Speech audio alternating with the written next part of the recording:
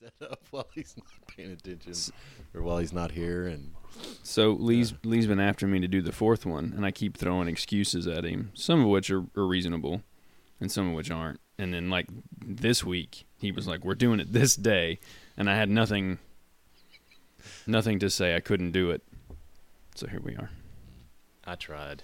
I gave him a 10 o'clock a.m. call, and then he said, what about 10:30? I know. He's persistent.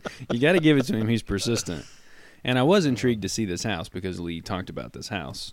And so I was kind of suckered in on that level as well, which the house is pretty cool. So that's the only silver lining. However, he sent me, Lee, what sort of, this is a bizarre question. What kind of phone do you have?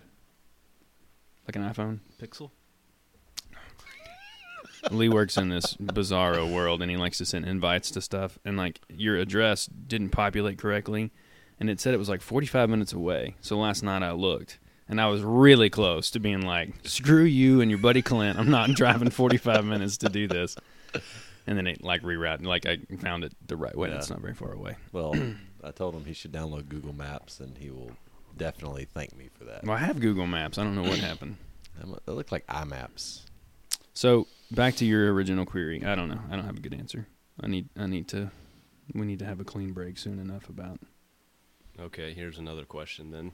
At what point will you say no? Like, what's it going to take for you to say no to Lee? I'm telling you, we're getting really close because, like, I've told Lee that I don't want to have guests every time.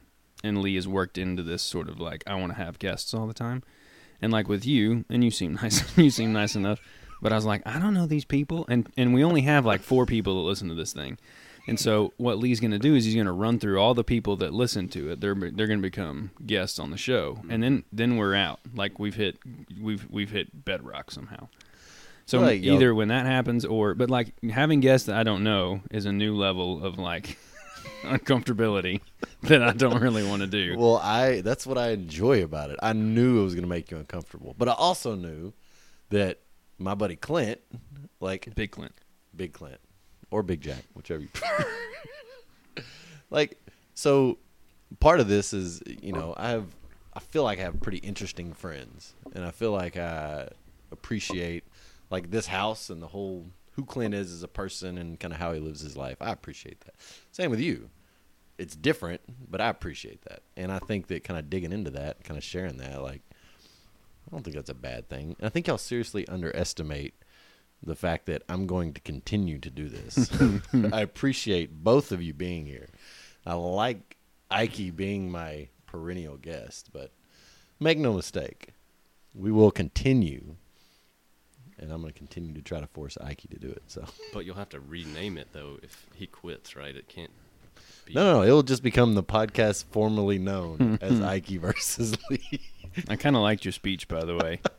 Which one? You sounded just that one right there. Your little monologue about we will press on, sort of a military. Well, you style. like it because it gives you an out. You can be like, no, see, you said. I think the better question is why.